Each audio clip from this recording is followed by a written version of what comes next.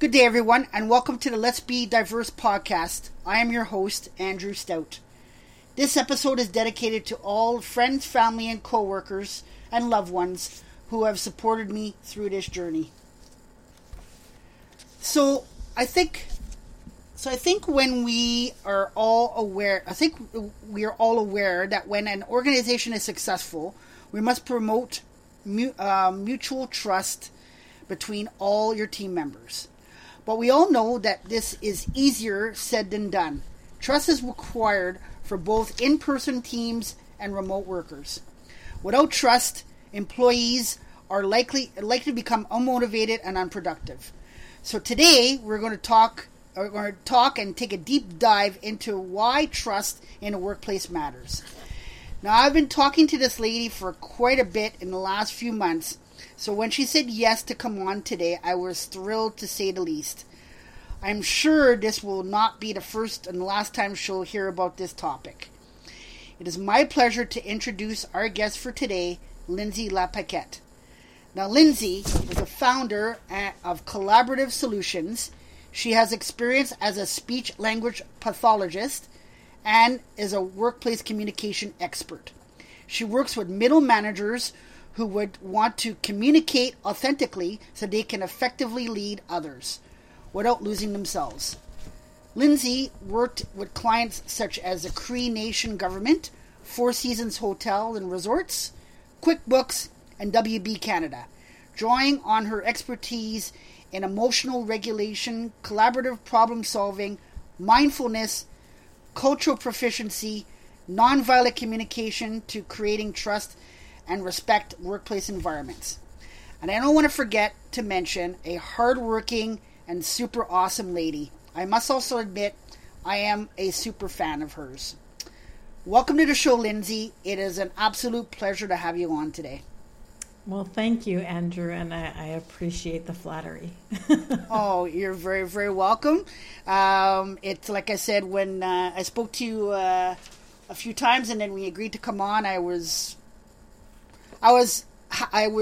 thrilled the first time we spoke on the phone, and now I'm thrilled to have you on here today. Yeah, of course. Yes. How have you been? How are things? Things are good. Yeah, lots of work, so I can't complain. Yeah? Keeping out of trouble? I'll plead the fifth on that one. No, I'm just kidding.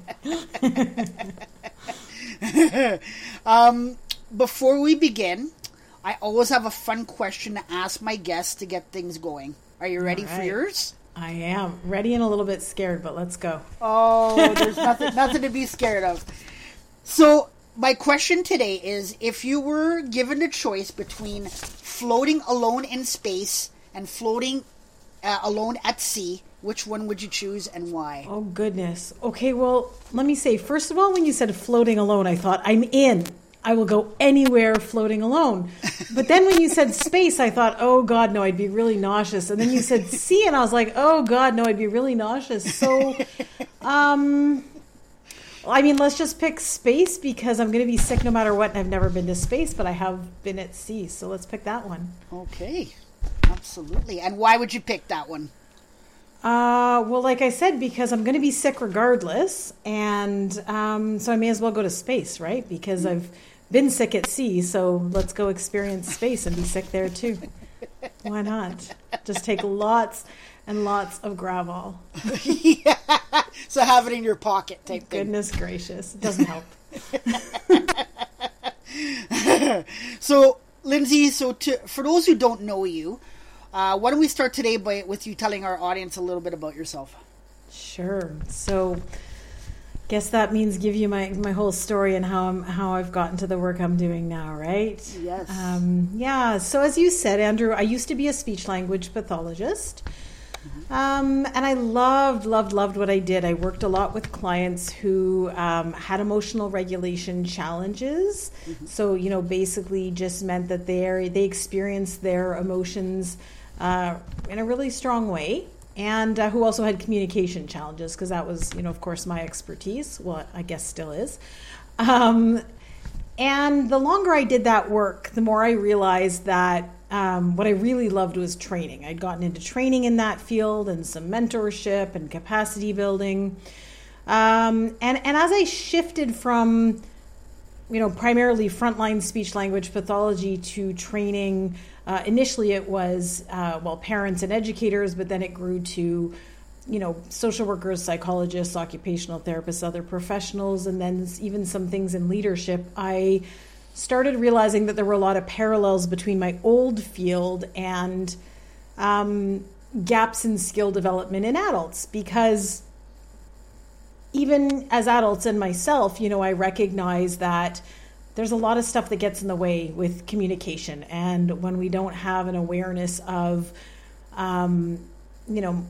regulating our emotions, it can both affect our well-being and how we connect with others and our relationships in the workplace. And so eventually, after some life-defining events, I decided to take the big jump and unregister with my college and let go of my ability to be a speech therapist despite, having done my master's in it. And I shifted to what I'm doing today now, doing speaking and training and consulting in leadership communication. And I've been loving the journey ever since.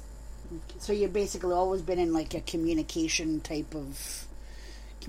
been with you for a while. I live, eat, and breathe communication because I love it. I'm like fascinated by it.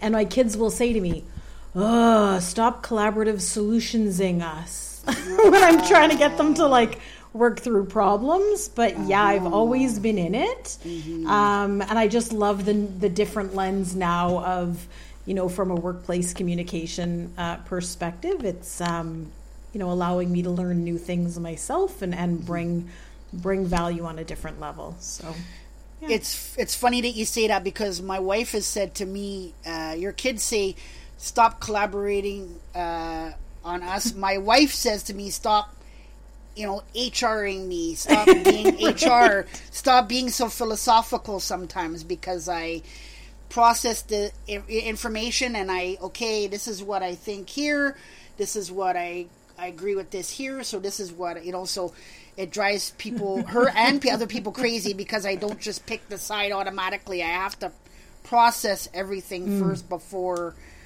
anything, for sure. I'm like that too. Yeah, I get you. So, Lindsay, in your opinion, how would you describe trust and respect? Well, so I think they're probably, concepts that everyone defines differently, right? Like everyone has their own definition of them, I would think. So I think of myself, for instance, I know people who feel highly disrespected if, somebody isn't on time. And myself personally, that's not something that bothers me. Actually, in fact, and I'm not intentionally trying to plug my podcast here, but I had somebody named Julie Pham on my podcast who talked about the differences in respect, and so I won't steal her limelight there. But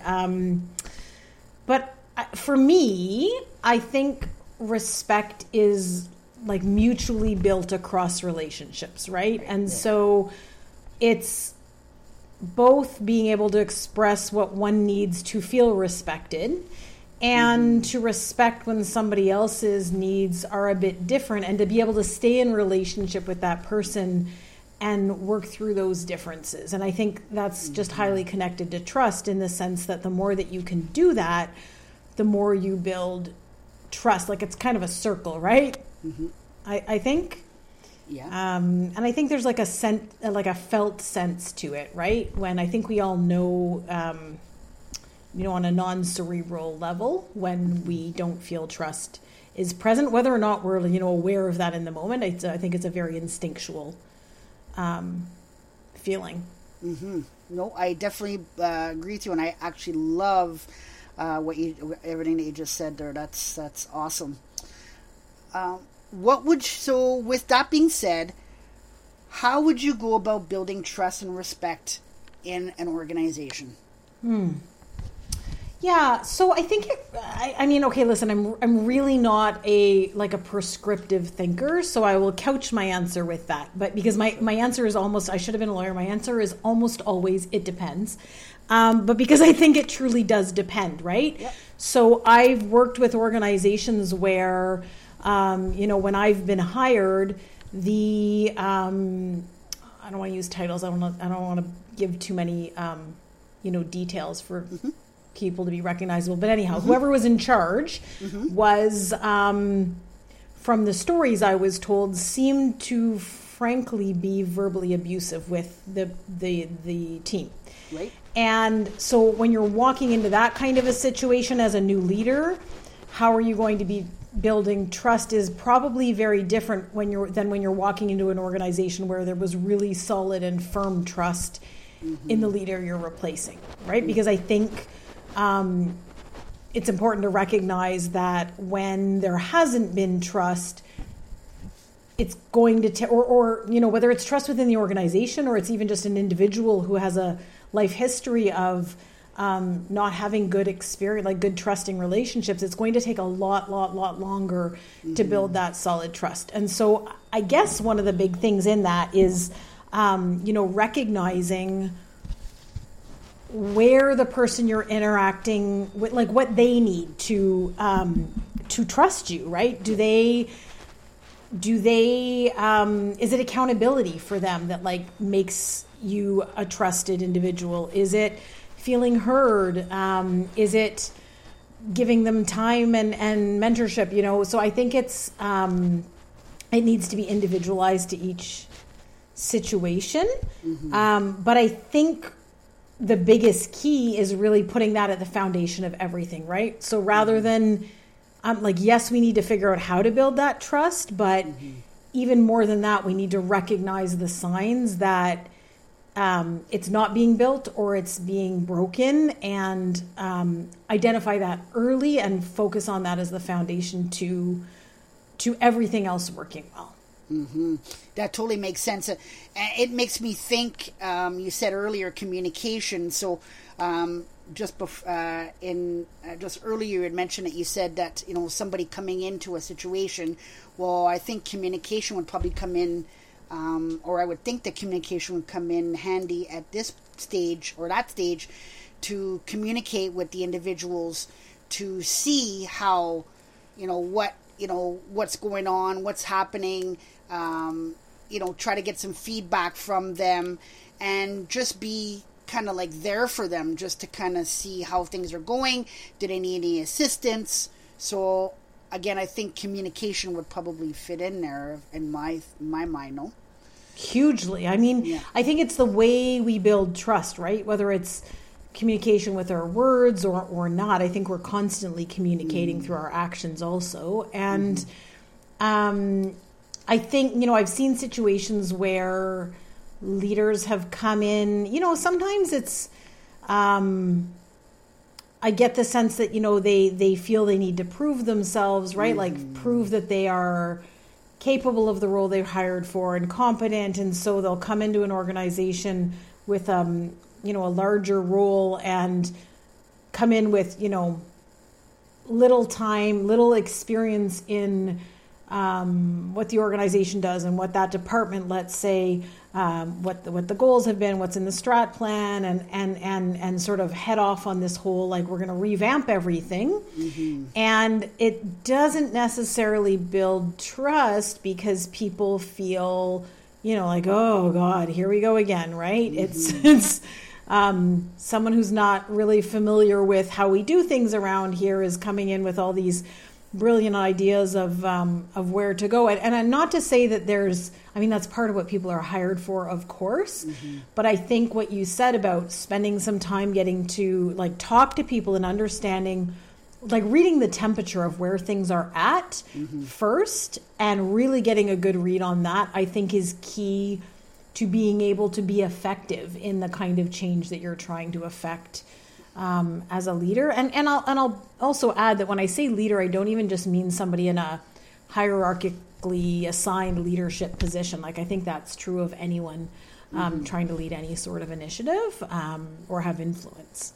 Absolutely. And you also mentioned before, like you were saying, somebody coming in or for, replacing somebody that was, not pleasant with their co-workers. I always say to people, it's not the words, it's the tone. So I think, coming in and changing your, somebody coming in with a different tone might be hard for people to kind of catch right away. So it might take people time to get used to your way because they're so used to being led in a different way. Yeah, absolutely. And I think there's responsibility on both parts, right? Like, so when we look at tone, for instance, there's a responsibility on the part of the person communicating to be conscious of the impact that their tone or their words are having on others, but you don't 100% own that responsibility. But there is a responsibility to be at least aware of that. And then there's a responsibility on the behalf of the receiver to verbalize, if somebody is saying something in a tone that is hitting me a certain way, I think I have a responsibility to say, hey, I'm just noticing in the way you said that, like, I'm sensing that you are annoyed with me. Am I misreading that? Right? And I think that's where the communication and the trust, right, builds, because it's said in a non-accusational way, right? We're not saying, hey, the tone you said that, blah, blah, blah. We're simply verbalizing what we've observed and then clarifying, and it also opens the door to either, oh, actually, no, that's not how I meant it. I'm just tired today. Or actually, yeah, I am annoyed. And then you can have a conversation around it because it's been brought up, So I think that communication piece around it is that there's the felt safety for someone to have a conversation like that and bring that up.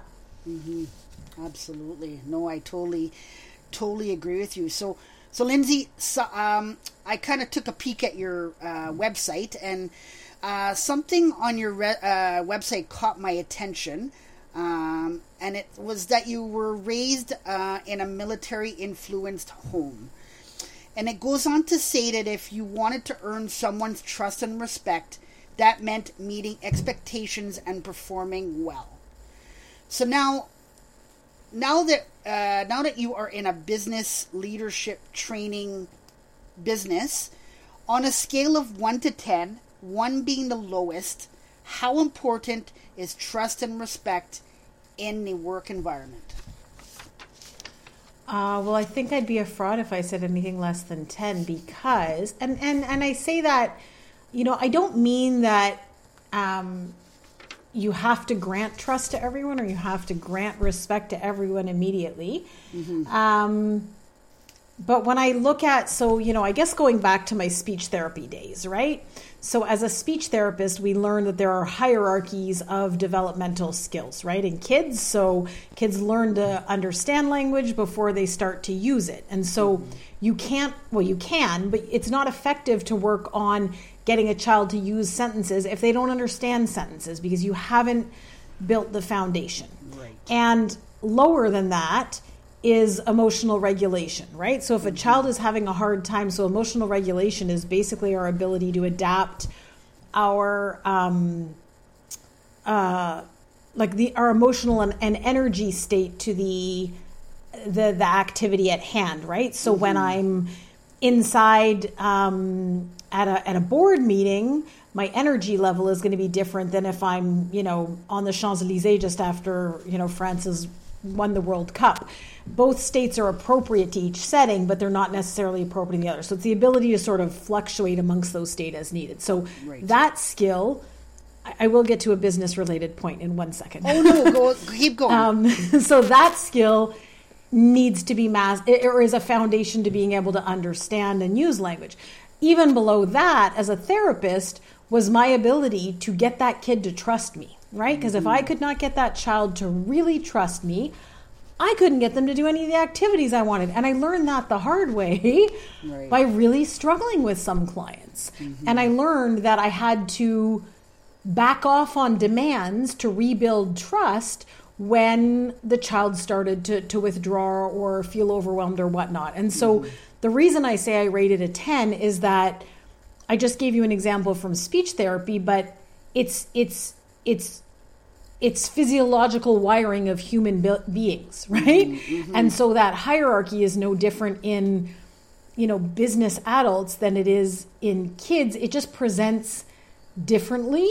Right. The kids give off really clear signs when you're breaking trust. It's much harder to discern as an adult. But that's why I say it's the foundation to everything, because on a nervous system level, when our nervous system is perceiving signs of lack of safety, we can't access all the skills of the frontal lobe, which are reasoning and problem solving and impulse control and organization and planning and all the things we need to do to be effective at work. So hence why I conclude that, in my opinion, it's a 10. I'm sold. I've sold myself. Yeah. No, I definitely agree with you. I think it's on a 10 as well. We spoke earlier about trust and, respect. And I don't even think it's with leadership. I think it's with coworkers too. For sure. You're going to have, if you're not trusting your coworker with certain things, or somebody might feel, oh well, they have trouble doing this and it's not going to get done properly, so it's going to be extra work for me, but I'm just going to do it. So it kind of affects both people, because the person that they're doing the work for is kind of hurt and feels bad because they are not, nobody thought that they could do it. And it's extra work for the other person, so we're getting into extra work, mental health issues, tired, fatigued, frustrated, and then they're taking it on everybody else. So I definitely think it goes hand in hand with that as well. Well, and you know what? So I talk a lot in my work about shared control and shared power and shared decision making, which doesn't mean that, every decision needs to be an organization-wide vote, but in order to truly collaborate with someone, you need to have that trust, because I think of, for me in my business deals, right? So I guess I've learned to apply what I know from my field to my sales process over the years, in that a lot of the deals or conversations I have with prospects, I can sense they are people who that reciprocal trust is quite strong. And so I don't have a difficult time once I've submitted a proposal. If the person if I didn't exactly hit the mark on what they want, I've let them know in advance. This is open to discussion. I have quite a high percentage of people coming back to say, okay, yes, this part's great, this is great. This part here, we realized X, Y, Z. Can we change that? Because that relationship or that trust piece is strong. And so for that shared power to exist, you need to be able to, be somewhat vulnerable to, some of the decision-making power is in the other person's hands, right? And so where I see this go wrong in sales, for instance, is when there's a lot of influencing, manipulative language used to kind of, convince the other person, or there's, a desire to quick proposal from everyone, and then I won't even send back an email to say, hey, thanks, but no thanks, right? So there's a bit of a my needs over your needs on one side or the other, whereas when it's not like that, when it's more, hey, both of our needs matters, and that doesn't mean we'll necessarily work together, but we'll stay in relationship even if it doesn't work out, right? There'll be at least an email or a call to say, hey, thanks, but no thanks. So I think that's, in the workplace, it's the same principles, right? It's just not in a sales context. No, I totally agree with you. So one of the things I feel is important when it comes to building trust and respect is that most people just want to be seen, heard, valued, and understood. So in your opinion, Lindsay, how do we teach leaders how important it is for these people to be seen, heard, valued, and understood? Yeah. How do we teach them the importance of it? So, myself, I really only learned those lessons through experiential moments where it was causing problems for me in my life, right? Whether on a business level or on a personal level. And So I don't know. Part of me wonders, can you teach someone to value something they don't value?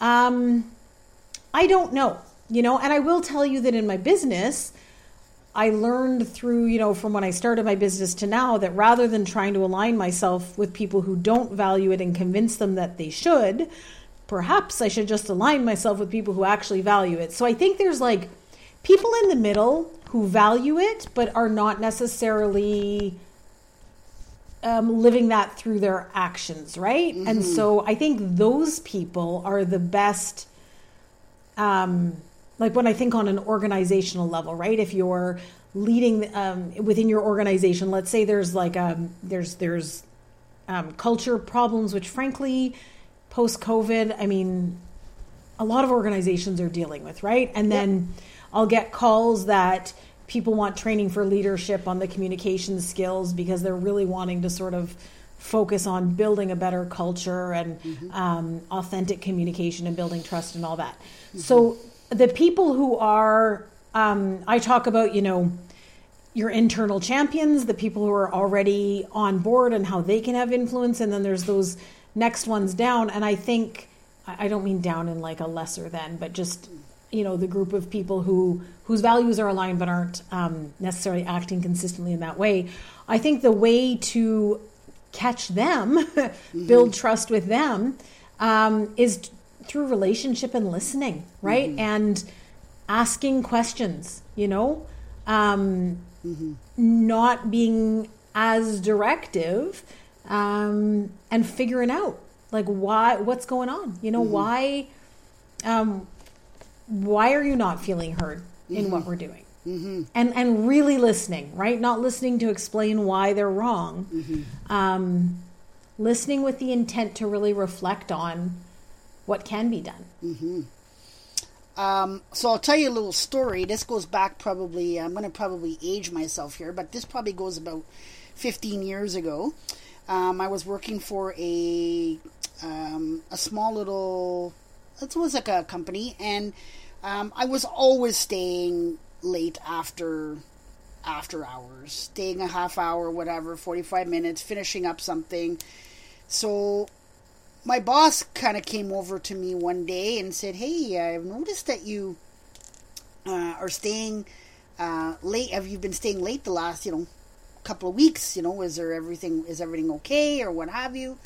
And I said, "Oh yeah," I said, "I just, like to finish stuff up. Sometimes I, don't want to come in the next day and forget to do something. So if I have it on my mind, I just, I'd rather stay for a few minutes and finish it off, and go from, and then go home and I'll feel better about it. I won't be thinking about it when I get home." So he said something to me that kind of resonated with me and still resonates with me to this day. And he said, just because you stay late doesn't necessarily mean that you're showing a positive look on things. So I said, "Well, what do you mean?" So he says, "Well, if you're staying late all the time, I don't think that, but," he says, "maybe somebody that you're working for might look at it in a different manner and say, 'Hey, how come Andrew is always staying late all the time? Can he not finish his work on time? Why is he always having to stay late to finish his work?'" So he says, "I don't see it that way, but," he says, "just for your future," he says, "I hope you stay here forever, but, if you do go on somewhere, just keep that in mind, that not everybody's going to look at staying late after work as a positive, more as that, why are they staying, or why do they have to stay late, and look at it that way." Yeah, totally. It's all perception, right? And that's the tricky part with communication, right? Is we think we see our actions one way and someone else sees them completely differently, and then nobody sort of takes the time to check in with one, or I don't even want to say takes the time. Sometimes it just doesn't even cross your mind, right? That you should check in on that. But I mean, the number of times just within my household, that, you know, somebody says something and someone's like, hey, and the other person's like, well, that's not what I meant, or that's not what I was doing, right? And it takes a split second. Yeah. But I think what he did was allow you the insight to put yourself in someone else's shoes, right? And how that might be perceived. Yeah. And to make an informed decision. Oh, for sure. And, you know, I felt like I was seen, I was heard.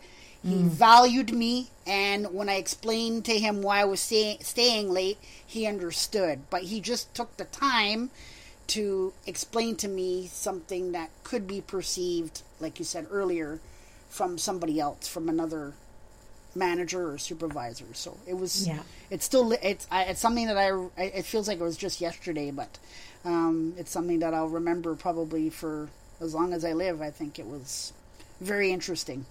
Well, and it's even just somebody taking the time out of their day, right? To be like, hey, you know, FYI, I noticed something. And I think the other piece there is how that is communicated, right? Like if he were to come and say, Andrew, you're making yourself look ridiculous by staying late. Everyone thinks that you can't get your work done, right? My guess is that your experience of feeling heard and seen might not have been quite the same, but it's taking the time to do that in a way that maintains relationship, right? And gives you some information without necessarily shoving his perspective down your throat either. No, for sure. Yeah, like I said earlier, was not what was his tone. So his tone, along with what he said, was awesome. So I'll remember it forever.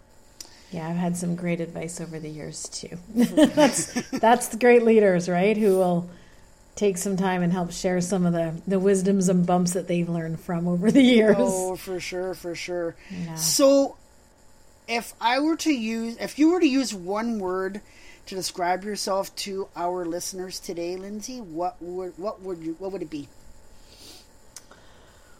Oh, I'm not a person of one word. Maybe the word would be wordy, but so probably the word that like truly describes me best would be goofy. Although I don't know if on a business front that is how people would necessarily perceive me. But gosh, talk to my kids. They always say to me, why are you so weird? And I just break out into dance and say, because I was born that way. But yeah, I just like to, I don't know, keep it real and have fun and like not take myself or life too seriously. So goofy. There you go. Goofy would be it. Yeah. No, I definitely see you as a person talking to you as often as I have to be a fun person as well. I have a word that I would use myself to describe you. All right. And my word is intuitive. Oh, well, you know what's really interesting about that? I'm like incredibly flattered by that description because I guess I've probably always been intuitive, but I tuned it out for like huge part of my life. I guess it goes back to what you were talking earlier about military raised family. I was very much like mind over matter, just grind it out. And I experienced like a significant injury when I was like 20 something, early 20s. I was on disability for 2 years, I think in part because I wasn't listening to myself. And so I, through some life events, realized, oh, there's some wisdom in that, right? Like that's there for a reason, and balance it with your, like the cerebral part. And it has served me well. So I appreciate you sharing that because, it's something I've had to work to really refine and to trust, to let go of, if someone has a different path, but it feels right for me to just let go of it and trust my gut. And so thank you. Oh, you're very, very welcome. Yeah, no, I chose intuitive because I find you're a very deep thinker. I find that you're very empathetic, And I find you're always very self-aware. So you're always self-aware of what's going on, what's happening. So that's why I took some time, and that's the word I came up with for you. I like it. And you know what? I think actually, like, that's what I love the most in my work. Like, I really like complex projects, complex situations. I don't know why I'm always drawn to them, but I think it's because it really lets me lean into that. Like, I have the sort of theoretical knowledge around communication, but it lets me sort of lean into that intuitive side to sort of weave through the complexity to figure out what is the which way to go. And actually, funny enough, as I said to you when we got on, I'm just working on a proposal now, and it's a client who we chatted for a bunch, and they want a whole bunch of options. And I normally don't give, as many options as I'm giving now, because I know in sales, I know it's hard. The more options you give, the harder it is to decide. And I was kind of thinking on, my knowledge of that don't give too many options. But the client clearly said to me, I want a whole bunch of variety. Like, I really need to sit down with my leadership team and talk this through. And I thought, just give her what she asked for, right? Like, right. Who cares about, I don't normally do that, but it's true. So I'm leaning into my intuition of this is what she wanted. Give her what she asked for. Let go of the, sort of the models or paths that and just trust that if it doesn't hit the mark, she'll come back to you and you'll chat it out, and you'll figure out what she does want. So yeah, it's been valuable to learn to just lean into that. Yeah, you were observant, and you understood what she was looking for. It would be like showing somebody the gym. They want to become a member, and you ask them what they want to do, and they say, "Oh, I'm looking for cardio." Well, you're not going to take them over to the weightlifting area where all the big bodybuilders are working out. You're not going to go there. You're going to take them to the cardio area and show them that there's 55 cardio machines, treadmills, bicycles. So you want to show them that there's enough there that when they come, they're not going to have to wait for anything. So you were intuitive there. That just makes me think of that. Yeah, absolutely. And you know what? That's how I like to buy too. So then I remind myself, it's meeting each individual's different needs, right? And sure. I think that's why, when earlier I said, well, the answer depends. It's because I can't ethically say to you, unless I know really the details of a situation, I can't ethically say to you, well, Andrew, if you do these two things, it's going to totally resolve it, because I know darn well, communication and organizational development is way more complex than that. And so I do think there's a piece of leaning into that intuition in terms of what the client says to sort of customize what you're doing or the solution to actually meet their needs. So I guess that's why I still really love what I do, having switched fields, because it lets me practice those skills similarly. Oh, for sure. Thanks. That's interesting. Yeah, for sure. Any final thoughts today? You know what? I always have final thoughts, but I have none.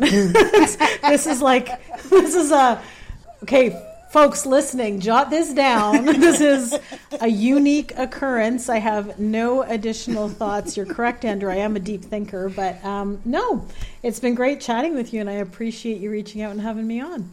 Well, it was great to have you. Like I said earlier, we've been talking for a while, and I had you on my mind to come on, and just with schedules, whatever, it didn't pan out, but it was my goal to get you on here, and I was thrilled to death, like I said earlier, that you had said yes. So yep, no, absolutely, and thank you for keeping on it. I appreciate it. No problem.